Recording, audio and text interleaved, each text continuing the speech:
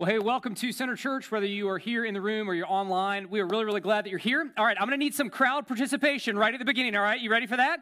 All right, if you're a person who, like me, is very excited that it feels like the fall outside, okay? You were wearing a scarf in September when it was too hot to wear a scarf, but you wanted to wear it anyway. If that's you, in just a second, I'm going to need you to make a lot of noise, okay? I need to hear from my people that love the fall. All right, so on the count of three, I need to hear from you. Ready? 1, 2, 3, yeah! All right, and if you don't love the fall, we're going to pray for you because you're wrong, okay? Like, man, I'm so glad that I get to bring the flannels out and it's feeling like the fall outside. It's a beautiful day. We're really glad that you're here. If you're new, I just want to remind you, or if you just want to get more connected, if you've been around for a while, we have our Weekender coming up this upcoming weekend, this Friday and Saturday. The Weekender is your one-stop shop for connection here. If you want to take a next step about baptism, about getting involved in community, serving, membership, or just learning more about our church, man, it is your next step. It's going to be Friday night, Saturday morning, right here in this room. We would love to have you. We're going to feed you. We'll take care of your kids, so let us know that you're coming. Thank you to all of you that have already done that. You can do it by going to centerseville.com/weekender, or you can go to the tent that's going to be right outside this door when you leave. We'll have some iPads there so that you can get signed up so that you can join us on Friday and Saturday. All right? Well, if you have a Bible, meet me in Exodus chapter 7. Meet me in Exodus chapter 7. The great American pastor and theologian A.W. Tozer once said, "What comes to mind when you think of God is the single most important thing about you." Amen. What comes to mind when you think of God is the single most important thing about you. Now, why would that be the case? Because when we understand God's character accurately, we will relate to him appropriately. When we understand God's character accurately, we will relate to him appropriately, which means one of the best things that you can do for your soul is to take time to intentionally consider the character of God. That is what Exodus chapter 7 through chapter 10 is about. It is all about God revealing his character in his interaction with Pharaoh. You see, here's the context. God's people have been enslaved in Egypt for 400 years. God raises up Moses as a deliverer. He sends Moses to Pharaoh and says, "Let my people go." And in chapter 5, Pharaoh says, "Who is the Lord that I should let these people go?" Who is God? And 7 through 10 is God answering that question in a very epic way. All right, it is a very epic answer to the question, who is the Lord? We are going to cover 121 verses today. All right, so buckle up. All right, now, here's what that means. We're not going to be here till Tuesday, I promise. I'm going to have to summarize as I go through the text. So here's what we're going to do. I'm going to walk through the text. I'm going to explain what's going on. We're going to have to summarize and jump around a little bit. And then I'm going to draw out 3 things that we learn about the character of God from God's interaction with Pharaoh, okay? So look at chapter 7, verse 1 with me. It says this. "And the Lord said to Moses, 'See, I have made you like God to Pharaoh. You shall speak all that I command you, and your brother Aaron shall tell Pharaoh to let the people of Israel go out of his land.'" See, chapter 7 through chapter 10 is one long contest between God, represented by Moses, and the Egyptian gods, represented by Pharaoh. That's why the verse says, "I will make you like God to Pharaoh." And as modern people, sometimes these plays can seem a little random to us, can't they? Like gnats and flies and frogs and blood, and what is all this about? What I hope to show you is that none of these plagues are random. These plagues are all extremely intentional to show the worthlessness of the Egyptian gods, to show that the gods that the people of Egypt worship simply could not do what they promised to do, and only the Lord is the one true God. Now, here's what's fascinating as you understand what these different idols represented for the people of Egypt. The people of Egypt then worshiped the same things that we worship today. You see, they called them by different names. They maybe worship them in different ways, but it's the same fundamental issue. They are worshiping false gods. Those gods can't deliver them. Those gods are enslaving them, and the Lord mercifully shows who he is, that he is the one true God who can deliver on his promises. And what I hope happens for you today is you get just a glimpse of that. We all struggle with worshiping false gods. I'm going to show you that.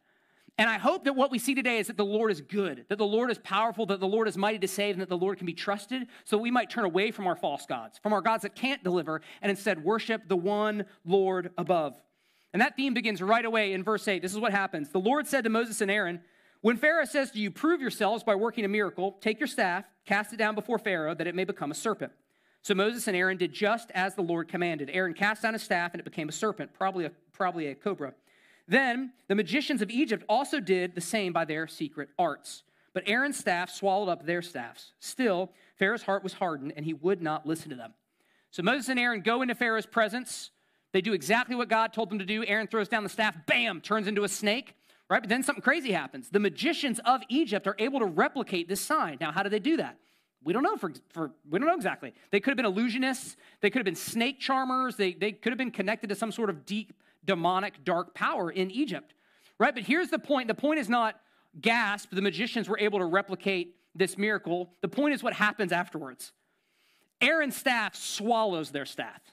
The point of this interaction is that the best counterfeit that worldly gods have to offer is nothing compared to the one true God. I mean, Aaron's staff just swallows up theirs. They bring all their demonic powers to play. They're so, man, we can transform ours into snakes too, and then Aaron swallows theirs. That's a summary of all of these plagues. I'm the Lord, and I will swallow up your false gods. Now, because, the magicians were able to replicate this sign, Pharaoh, it says, hardened his heart and would not listen to the Lord. Now, what's interesting in this interaction is that 6 times we're told that either Pharaoh hardened his own heart or his heart was hardened, which implies he was the one who did it.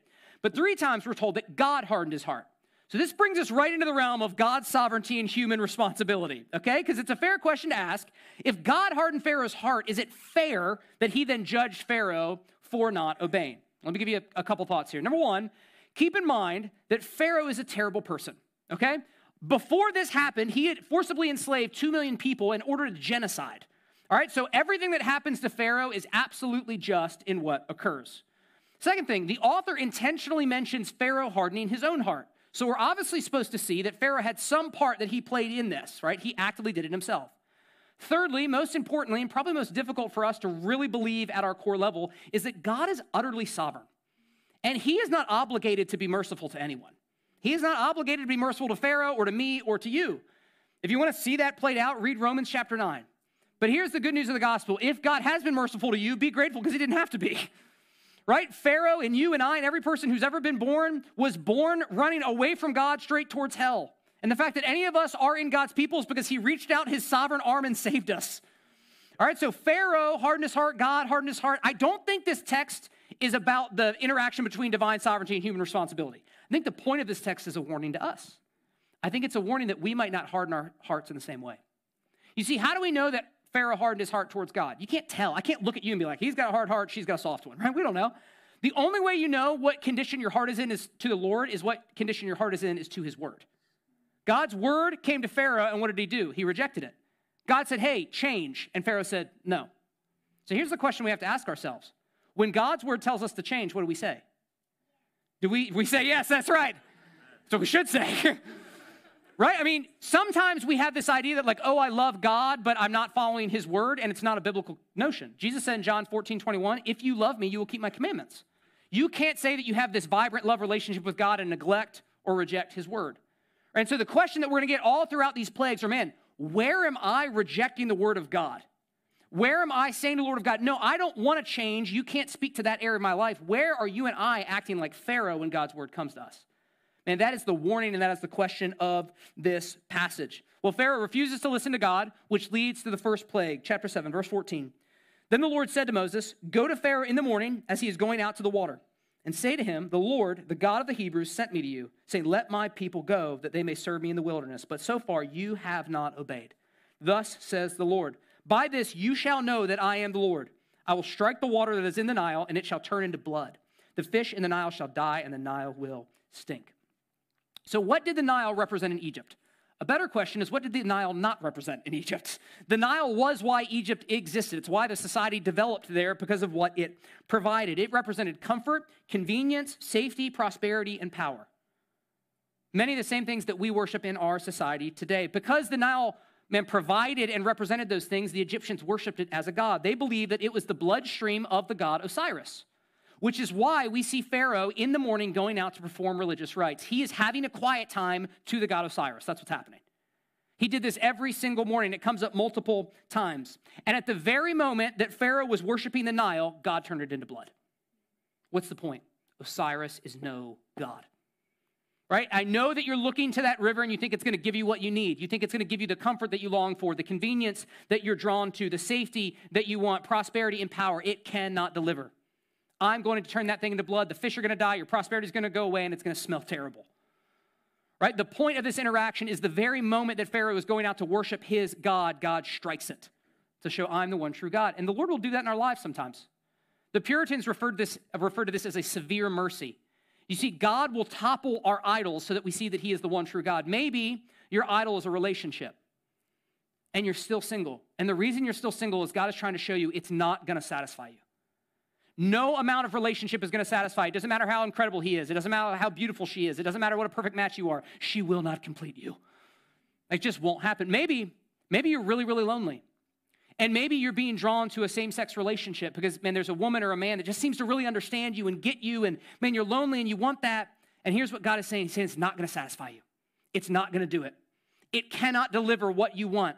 Look, Osiris could not protect the Egyptians, and whatever your idol is cannot protect you. What you need is a relationship with the one true God.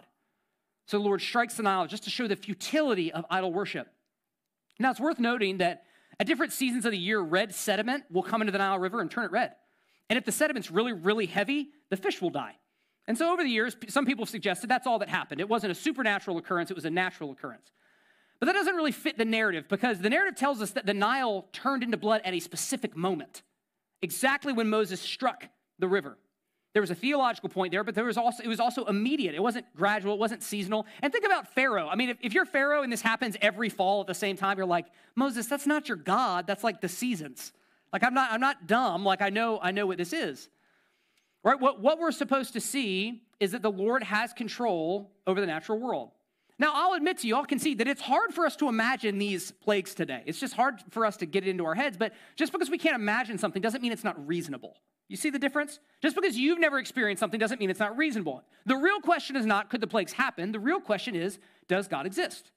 Because if God exists, and there's a lot of good reasons to believe that he does, and he created the natural order and he created natural law, then he could suspend it or supersede it when it fit his purposes. That's extraordinarily reasonable. So the question is not, did the plagues exist? The real question is, does God exist? And if the answer is yes, then it's entirely reasonable to believe that these plagues occurred as well.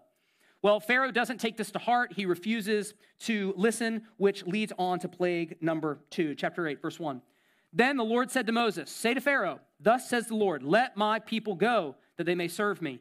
But if you refuse to let them go, behold, I will plague all your country with frogs. Okay, plagues 2, 3, 4, and 8 unleash the animal kingdom against humanity. Now, why do they do that? Because God is demonstrating that he can undo creation when it fits his purposes. You see, in Genesis 1:28, God gave mankind dominion over the animal kingdom. So in these plagues, he removes it. He causes the animal kingdom to attack mankind. Here's what he's saying. Look, I can undo the threads of creation when it fits my purposes. So why frogs? It's kind of a weird thing, right? Why frogs? Right? One, because they're gross. But two, because the Egyptians worshipped a frog-headed goddess named Hecht. And Hecht was the goddess of fruitfulness. And fruitfulness worked in two directions. Fruitfulness in your family with kids and fruitfulness in your work, career advancement. So here's what they did. They would prostrate themselves before the goddess Hecht, and they believed that Hecht would bless them with fruitfulness in their families and with their careers. I'm so glad that we don't worship our family or careers anymore. You know, it's like, what a primitive thing for these ancient people to do, right? They believed if I just give myself to this goddess, then I will have life. I will have a family. My career will go well. So what does God do? He says, okay, well, if you want some frogs, I'll give you some frogs, right? He fills the land with hundreds of thousands of frogs. I mean, it would have been disastrous for the environment. I mean, it would have spread tons of disease, very uncomfortable. My wife doesn't like to have a frog within a mile of the house, okay? I mean, everywhere, you couldn't get away from them, right? And the magicians are actually able to replicate this. I don't know why you'd want to make more frogs after this happened, but magicians are like, we can do it too, and we don't know how.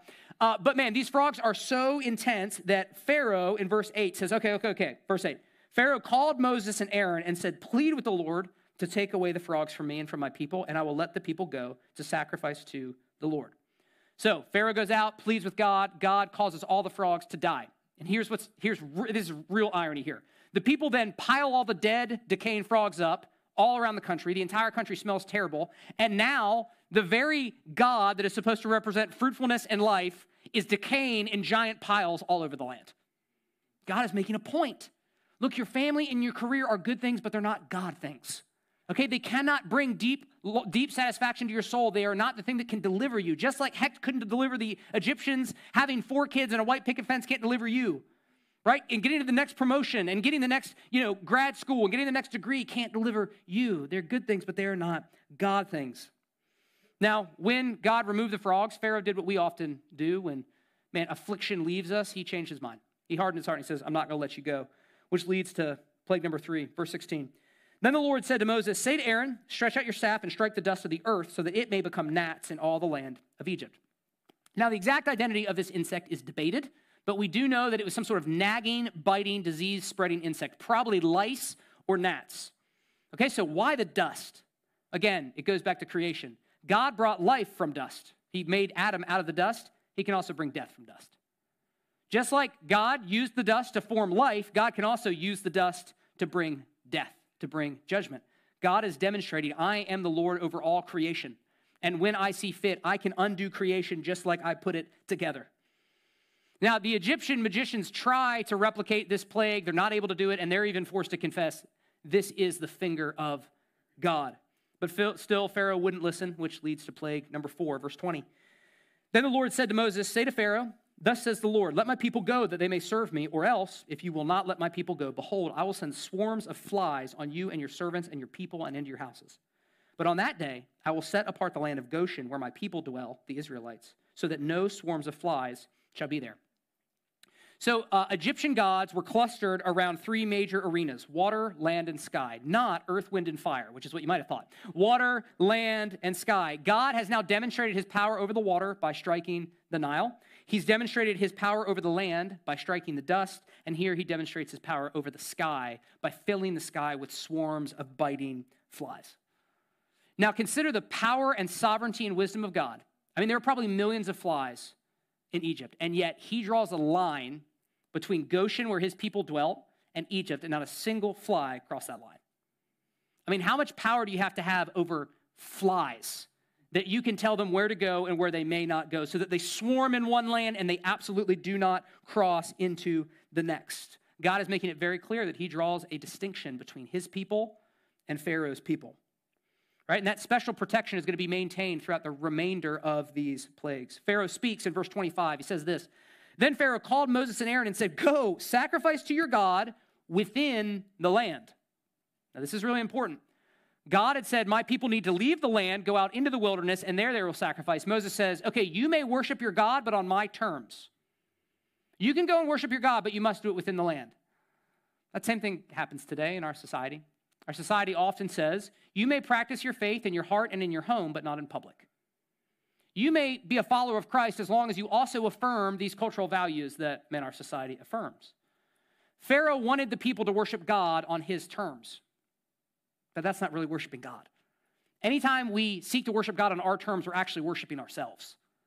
We're creating an image of God that doesn't exist, and then we're bowing down to that image, which by definition is now an idol. That's what Pharaoh was saying. Okay. You guys can go worship, but you've got to do it the way that I want you to do it. Well, Moses refuses those terms, and Pharaoh says, fine. Just plead that God will remove the flies. Moses does so. The flies are removed. What does Pharaoh do? He hardens his heart. He will not listen to the word of the Lord, leading to plague number 5. Chapter 9, verse 1. Then the Lord said to Moses, go into Pharaoh and say to him, let my people go that they may serve me. For if you refuse to let them go, behold, the hand of the Lord will fall with a very severe plague upon your livestock. You see, livestock was the main source of wealth in Egypt. They didn't have 401k plans. They didn't have retirement funds. What they had were strong reproducing flocks. So if you had a strong reproducing flock, it was your retirement plan. Okay, every year they'll produce a little bit more and I'll be good until I die. Because livestock were their source of wealth, they worshiped it. I mean, they had bull-headed gods. They made sacrifices using livestock. Man, they worshiped wealth. They worshiped financial security. Again, how primitive of those ancient people. Can't believe someone would worship wealth, worship money, worship financial security. The truth is we do the same thing today. That's probably the primary idol of our culture. Man, if I just have enough money, then I'm going to be good for the future. If I just have enough money, if I can buy these things, if I can live in this house, if I can be in that neighborhood, if my kids can go to that school, if I can dress in these clothes, then I will be satisfied. Except it's never worked. Right? America is the most affluent society that has ever existed in all of human history, and I would suggest we are the least contented society that's ever existed in all of human history. The equation is broken. It's like we're driving around the same cul-de-sac thinking it's going to change. It's just not going to change, and here's what we find. People have always done this. I mean, they did it in Egypt. They bowed down and they worshiped wealth, and they thought it could give them satisfaction and security and meaning, and we do the same thing every single day. We bow down and we worship our careers because it gives us wealth. We bow down and we worship certain schools because they'll give us access to certain careers that will give us wealth. Right? We don't give generously or sacrificially to the church. Why? Because you worship wealth. right? It's just true. We do the exact same thing that the Egyptians did. So what does God do? He strikes the livestock. Boom, hits them with a plague. Why? Wealth can't save you. This is mercy. This is grace. Maybe God has you in a very hard financial position right now to show you that your money can't save you. Maybe God has you at a hard position at work because he wants you to see your career can't give you meaning. There's an article in The Atlantic a couple years ago, not a Christian magazine. There's an article in The Atlantic that said that for most millennials, they are hoping to find the majority of their meaning and purpose in life at work. It's kind of just the new identity. It's not going to work. You're never going to be able to find that in your career. So what God does is he strikes the livestock to show them, look, guys, you can't trust in the livestock. Money is no God. Still, Pharaoh's heart was hardened, leading to plague number 6. Chapter 9, verse 8. And the Lord said to Moses and Aaron, take handfuls of soot from the kiln and let Moses throw them in the air in the sight of Pharaoh. It shall become fine dust over all the land of Egypt and become boils breaking out in sores on man and beast throughout all the land of Egypt. And the magicians could not stand before Moses because of the boils. So this is the first plague that affected Egyptian people physically. It's kind of a foreshadowing of the Passover. And it's supposed to be deeply ironic that the magicians who were supposed to be standing against God defiantly now can't even stand up. I don't know how they were brought in there, maybe in like a cart or something, right? But they have so many boils on their body that they can't stand up. And there's a strong theme of justice in this plague because the kiln that is being referred to is more than likely the brick kilns that the Israelites had been enslaved to, that they had to work as slaves in the brick kilns. And so this is what's happening. God is taking the injustice of Pharaoh's nation and he calls it to become a terror to them. They threw the dust up in the air. It came down as God's judgment. And he is vindicating his people. Still, Pharaoh wouldn't listen, leading to plague number 7, chapter 9, verse 13. Thus says the Lord, you are still exalting yourself against my people and will not let them go. Behold, about this time tomorrow, I will cause very heavy hail to fall, such as never has been in Egypt from the day it was founded until now. Like most modern ancient cultures, the Egyptians believed that various gods controlled the weather, right? And nothing will make you feel out of control and small like the weather, right? Like, you ever woken up in the middle of the night because there's a tornado watch on your phone, and you're like, is a watch worse than a warning? I'm not sure which one, I still don't know. And you get up in the middle of the night, you go down to your basement, and you feel kind of 90% of you feels ridiculous, and the other 10% of you is totally freaking out, you're like, because what are you going to do? If a tornado hits your house, what are you going to do? Nothing. You're just going to sit in the basement and hope that you don't die, right? Weather has always made us feel how small we are, and so that's why ancient cultures worship various gods, thinking that they could protect them from the weather. What the Lord has shown is I am the one true God who sends the weather to do my bidding, right? When I want to, I whistle for a storm of the centuries like a dog. Okay, come over here to Egypt. And massive hail that destroyed everything and lightning in the sky and rain, a deluge. It absolutely destroyed all of the produce in Egypt. It was fearful. Verse 27. Then Pharaoh called Moses and Aaron and said to them, this time I have sinned.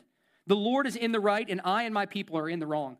Plead with the Lord, for there has been enough of God's thunder and hail. I will let you go. Now, at first, this sounds really promising. It sounds like Pharaoh is getting it. He confesses, I've sinned. I'll let your people go. What happened? The storm of God's judgment frightened Pharaoh into what I would call worldly grief. But there's a difference between worldly grief and godly repentance. You see, worldly grief seeks relief from an affliction, right? Worldly grief seeks ease. Worldly grief wants to get out of whatever is hard. But godly repentance is a fundamental change in your disposition towards the Lord.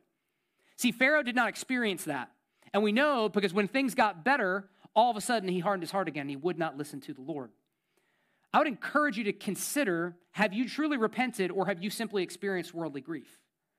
We have people that come to us all the time because something is going wrong in their life.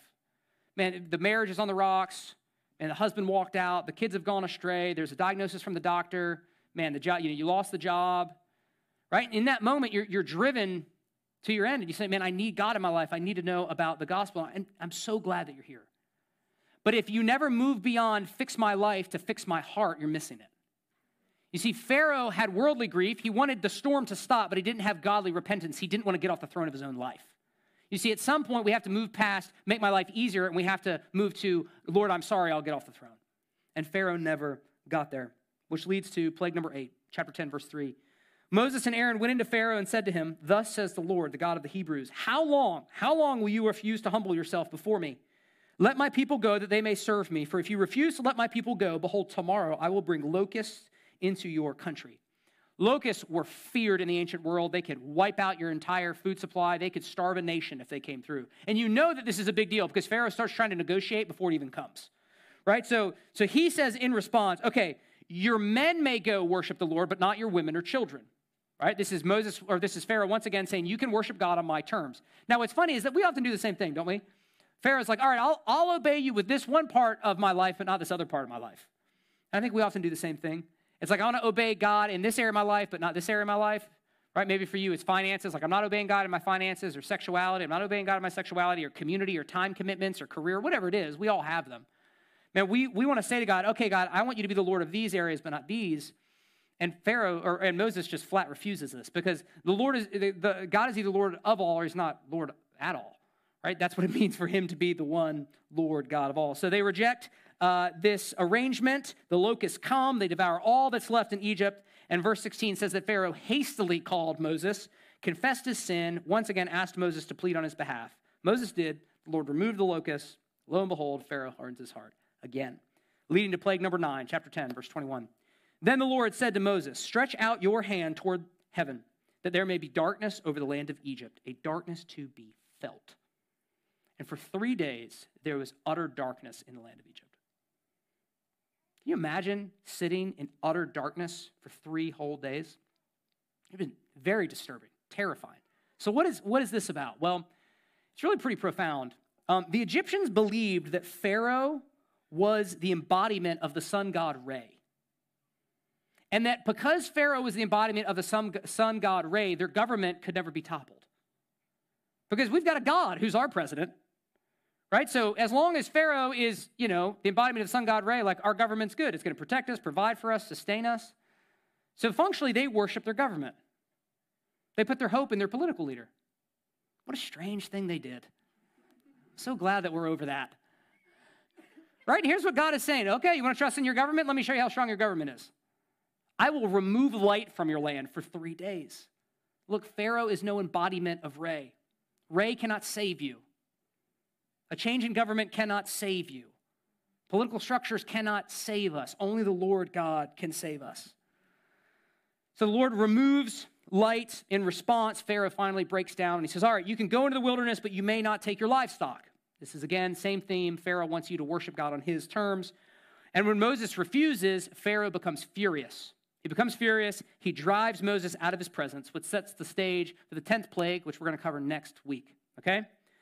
All right, blood, frogs, livestock, hail, locust, darkness. What is going on?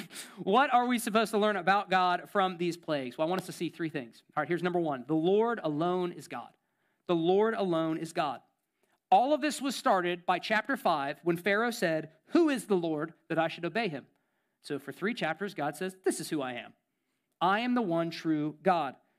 His utter uniqueness and explosive power and sovereignty is on full display. He says, if I want to, I can undo the threads of creation to do my purposes. Chapter 7, verse 5 says this, the Egyptians shall know that I am the Lord when I stretch out my hand against Egypt and bring out the people of Israel from among them. That is the big point. I alone am God. This is repeated in chapter 7:17, 8:10, 8:19, 9:16, and 10:2. The clear teaching of the scriptures is that the God of the Bible is the one true God and that there are no others. Isaiah 45:5 says, I am the Lord and there is no other. Besides me, there is no God. Exodus 20 verse 2 says, I am the Lord your God. You shall have no other gods before me. The Lord alone is God. That is clear from the scriptures, but throughout human history and in our own personal experience, we are constantly creating and bowing down to false gods. We are constantly creating and bowing down to false gods. Man, the Egyptians worshiped the Nile, the Israelites worshiped a golden calf in the wilderness, and Americans worship self, status, sex, and stuff. It's just what we do. The famous reformer John Calvin said this, the human heart is an idol factory. There's almost nothing that we will not turn into an idol and then bow down to. Regardless of age, stage, gender, ethnicity, or political persuasion, you and I are drawn to worship false gods. We just absolutely are. And the reason is that we have a dim view of the real God. And we think that these false gods will save us. We think that they'll satisfy us. We think that they'll give us what we really need to be okay. And this entire narrative is saying it won't work. But there is a God who can save. There is a God who can sustain. There is a God who can satisfy. There is a God who is truly in control. Trust in him.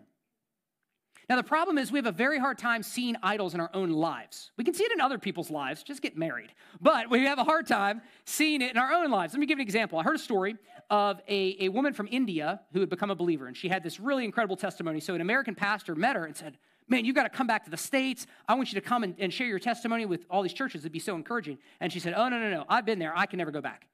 And he was like, why not? And she's like, I cannot deal with the idolatry there. And he was like, you're from India. Like, there's statues of false gods everywhere. And she's like, oh, no, I've been there. I cannot deal with how you people worship football.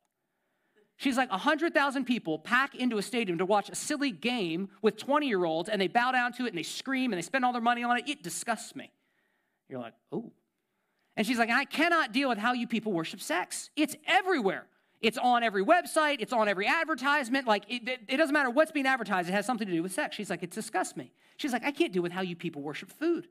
I mean, all the restaurants, all the food that you eat, man, it's just unbelievable. And all of a sudden, this pastor realized, man, it's hard to see idolatry in your own culture, right? He could easily see it in her culture. Oh, look, they're literal false gods. And she's like, oh, I see it just as clearly in America, and I can't deal with it. You see, idols are hard for us to see on our own. So what is an idol? Well, an idol is anything that you love or trust in more than God. It's not something you whittle necessarily. It's anything that you love and trust in more than God. Usually, it's a good thing that becomes a God thing. It's a desire that becomes a demand, or it's when you seek to satisfy a legitimate need in an illegitimate way. All right, but again, it's hard to spot. So, man, how do we spot it? Let me try to help you. Underneath every sin we commit is an idol we worship.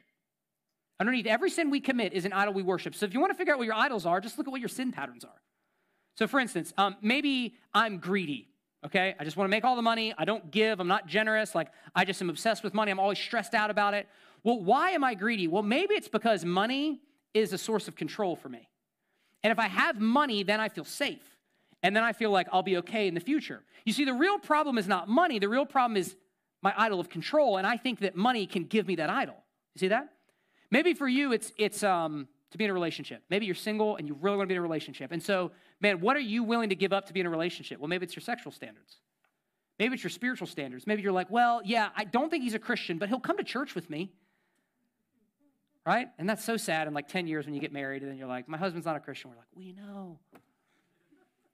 Right? Anything you'll sacrifice to get is an idol. In the ancient world, they sacrificed animals. Today, we sacrifice time, money, family, marriage, our ethical standards, our personal health, right? Maybe you worship personal fitness, okay? And salvation for you is a certain waistline, and damnation for you is being overweight. And so what's salvation for you? Well, it's your 6-day-a-week workout plan, and God forbid it's eating kale. It's things that you're willing to sacrifice to get the thing that you want, right? That's what we're doing. That's what they were doing then, and that's what we are doing today. Now, why does this matter? Because I've said it before. Whatever your idol is, you have one, I have one, it can't do for us what it promises to do. It overpromises and underdelivers. And in the end, it enslaves us, right? At first, it's like, man, I'm just going to have one drink to take the edge off. And then you're like, I can't even get through a week without drinking. So, man, I'm just going to go to that website one time this week. It's just been a stressful week. I just need kind of a release and like a little pop of pleasure. And then, man, it's like every other day. And then it's like every day. And then it's like, man, I can't believe the websites I'm going to now. What's happened? Man, you've become enslaved to it. Or it's like, man, I'm really, really lonely. And I just, I know he or she, man, isn't probably a good fit. But, man, I just need somebody that will listen to me and will care for me. And so, yeah, I'll give up my standards. I'll give up what God's called me to do because I just feel like I need that comfort. And we all do this, and these idols enslave us, and they destroy us. And what's fascinating is it's not just Christians that have noticed this. Let me read you a quote from this is a now deceased American novelist, David Foster Wallace. Very, very successful novelist. He pointed this out during a commencement speech he gave at Kenyon College a few years ago. Everyone worships. The only choice we get is what to worship. And the compelling reason for maybe choosing some sort of God is that pretty much anything else you worship will eat you alive. If you worship money, you'll never have enough. If you worship sexual allure, you'll always feel ugly. If you worship intellect, you'll end up feeling stupid, a fraud, always on the verge of being found out. See, idolatry enslaves us. And we can't make real spiritual progress until we recognize what are the idols underneath the behaviors in our lives. And the entirety of these chapters is an invitation to repent of trusting in false gods and instead to put your hope and your allegiance and your faith in the one true God who can truly deliver. The Lord who fights for you, the Lord who loves you, the Lord who knit you together, the Lord who has a plan for your life, the Lord who sent his son to die so that you could be forgiven. Don't put your hope in some false god who wants to enslave you and destroy you. Put your hope and your faith in the one true God who can save and who can deliver. So let me ask you, what idol are you sacrificing to that you need to stop? That you need to draw a line in the sand and say, no more, I'm not going to that false god anymore. I'm going to worship the one true God. That's the first thing. Here's the second thing that I want us to see. Number 2, the Lord fights for his people. The Lord fights for his people. The theme, let my people go, is repeated 22 times in this section. You could summarize all 3 chapters by saying, Pharaoh refused to let Israel go, so God fought for them. The Lord fights for his people. We see this all throughout the scriptures. In Joshua chapter 6, God brought the walls of Jericho down. In 2 Kings 19, God destroyed an entire Assyrian army in the night. And in the New Testament, Jesus came as the conquering king who fought the battle that you and I could never fight. He defeated Satan, sin, and death, and he rose again so that you could be set free. Man, the Lord fights for his people. And that is intended to be an incredible comfort to you. Because here's what it means. If you are one of God's people, he is actively and intentionally in your life fighting for you right now. You know what he is not? He is not a clockmaker who set the world in motion and then stepped away, as Thomas Jefferson believed. He is personally and intentionally and actively involved in your life. Whatever area of your life feels overwhelming and hopeless, maybe it's some sin struggle, maybe it's some desire that has gone unfulfilled, maybe it's some hurt from your past, maybe it's some trauma that you're not sure you could ever get over, the Lord is active in that area fighting for you. Think about how incredibly specific he was with the land of Goshen. There was like a line that he drew in the sky that nothing came into Goshen. That is how intentional he is with you. He sees you, he knows you, he fights for you. And that is what the Lord does. Have you ever felt anxious thinking about the future? I have. And you're just like, gosh, what if I lose my job? Like, what if I never get married? What if we can't have kids? What if my kids, don't work out? What if I get sick? What if my parents get sick? What if my kids get sick? I mean, it's just like on and on and on. It can be really overwhelming. Here's what I found in my life. If I think about the future devoid of God's presence, I always get anxious. But if I remember that in the future, the God of all power will be there fighting for me, I no longer have to say what if, I can say even if.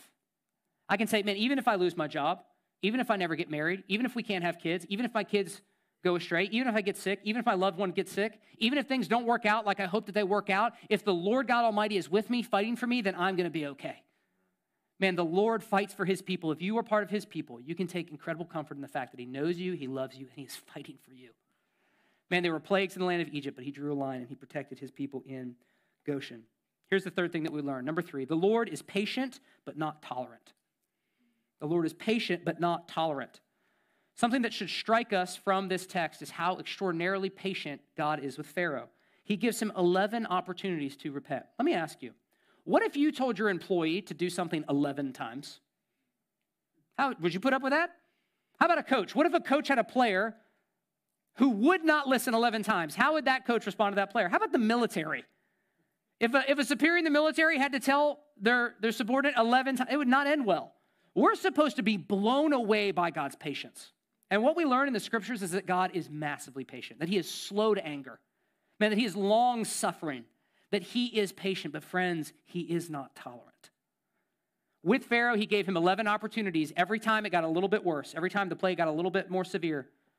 But he was going to deliver his people, and he was going to judge sin. And that's what we're going to see in the next chapter. Man, God will go to all lengths necessary to execute justice against sin.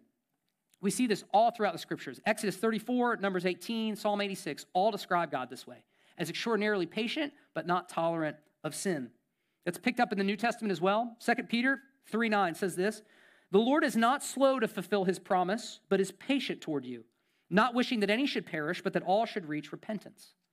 Man, the promise that Peter is referring to is God's promise to judge the wicked and vindicate the righteous.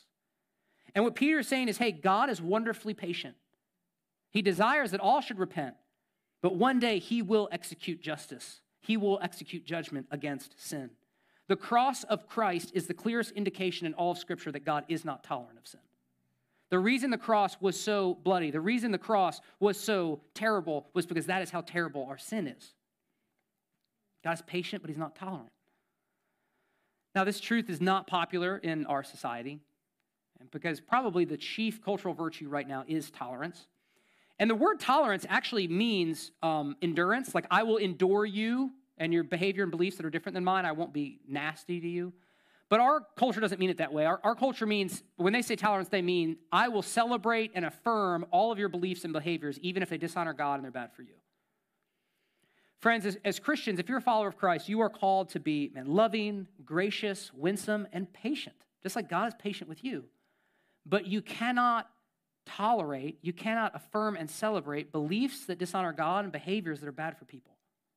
Your love of God precludes you from being able to do so. Your love of neighbor precludes you from being able to do so.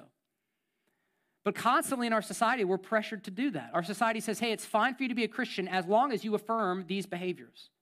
What is that? Well, that's just Pharaoh. Like, you can worship God if you do it on our terms.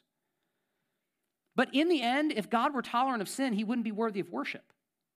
I mean, we get this intuitively. We all know that tolerance of wicked things is not ethical. Right? We know that it is wicked to tolerate sexual assault, right? It's wicked to tolerate police brutality or rioting or racism or tax evasion or extortion. No one is saying that we should tolerate those things. So what do we mean when we as a culture say, man, we celebrate tolerance? Really what we mean is, don't tell me what to do with my body. That's what it means. It means I am calling you to affirm and celebrate whatever I decide to do with my body sexually. It's a soft, kind way to say, don't tell me how to live my life. You know what it is? It's our way of saying, I want to be Pharaoh. I want to sit on the throne of my life, and when your word tells me to change, I'm going to reject it. I'm not going to listen. And hear me, this is not a they problem. This is a we problem. We all do this. Whether you hide behind the word tolerance or not, we all have areas of our life that we are sitting on the throne, and we're saying to God's word, I really don't want to do what you're calling me to do, and I'm not going to. You see, friends, if you're going to understand this passage accurately, here's what you have to understand. You are not Moses. You are Pharaoh. You're not Moses. You're Pharaoh. You want me to prove it to you? Who have you behaved more like in the last month? Right? What did Moses do? No matter what, he obeyed the word of the Lord in every area of his life. Is that what you've done? You've obeyed the word of the Lord in your time and your finances and your relationships and your sexuality? Or are you more like Pharaoh? And man, the word of God challenges something about you, and you're like, no, I don't really want to do that. I'm just going to ignore that and move on to a different verse. Now, I kind of want to live life on my terms. I want to maybe have a little bit of God. I want to worship God on my terms. Maybe you're like Pharaoh and you've said, man, I'm going to change, and then you didn't. You see, friends, if we're honest with ourselves, we are not Moses. We are Pharaoh. And the Lord is patient. He is patient with you. He is gracious and merciful, but friends, he is not tolerant of your sin. He's not tolerant of my sin. Judgment will come. Hebrews 9:27 says, it is appointed for every man to die, and after that face judgment. And when you die and stand before judgment, you will not stand in front of a mirror. You will stand in front of a judge. No matter what Pharaoh did, no matter how many times Pharaoh hardened his heart, God was going to vindicate himself. God was going to execute judgment, and the same is true in our lives. There is no escape from the judgment of God. But there is hope. You see, God gave Pharaoh a mediator. Did you pick up on that? Moses was Pharaoh's mediator. Christ is your mediator. You see, Pharaoh would say to Moses, go and intercede for me to the Lord. And Moses would go out and he'd intercede and the Lord would relent. You can do the same thing. You can appeal to Christ, your mediator, and Christ will appeal to the Father on your behalf and he will relent. You see, the tragedy of this story is that Pharaoh cut himself off from the only means of salvation available to him. He banished Moses from his presence. Friends, do not make that same mistake. 1 Timothy chapter 2, verse 15 says that Christ Jesus is the one mediator between God and man. He's it. There's not many ways up the mountain. There's one. Being a good person, going to church, being genuine, giving to charity will not mediate for you. Christ Jesus will mediate for you. You see, Christianity is very exclusive. There is one way. But it's also wildly inclusive. Anyone can come. Doesn't matter your age, stage of life, gender, ethnicity, economic background, moral record, whether you've been in church your whole life or this is your very first time. Anyone who will repent and appeal to Christ, he will receive and be your mediator. Praise the Lord. So my question is, have you done that? Have you appealed to Christ as your mediator, or are you standing before God in defiance, waiting for his judgment to fall? Christ can deliver you because he has absorbed the judgment of God for you. In Exodus chapter 9, verse 29, it says that at one point, Moses goes out of the city, he stretches out his hands to the Lord, and the storm of God's judgment ceased. 1,500 years later, Jesus Christ went outside the city. He stretched his hands out on the cross, and the storm of God's judgment towards you ceased because Jesus absorbed it. On the cross, Jesus died the death that you deserve for every time you've acted like Pharaoh, for every time you have rejected God's word and tried to call your own shots. But God loves you so much that when you rejected him again and again and again and again, he sent his son to die so you could be saved. Have you appealed to that mediator? If not, you're in grave danger. But if you have, consider the mercy and the grace and the kindness of God. Consider the power of God, that he alone is the one true God. And let that motivate you to cast down your idols, to tear them down and say, I will sacrifice to you no more. Father, thank you for your patience. Thank you for your kindness. Thank you that you have made a way for us to be saved through the one mediator between God and man, Jesus Christ. Lord, I pray for everyone that is listening to me now that, Lord, you grant us the gift of faith, that we would repent. We would repent of acting like Pharaoh. And God, we would humble ourselves before you, and we would find life and forgiveness, and we would know that you are the one true God who can sustain and who can save and who can deliver.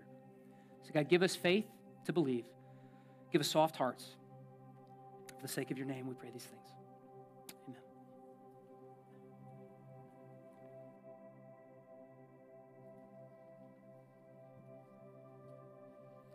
Let's stand in response and sing together.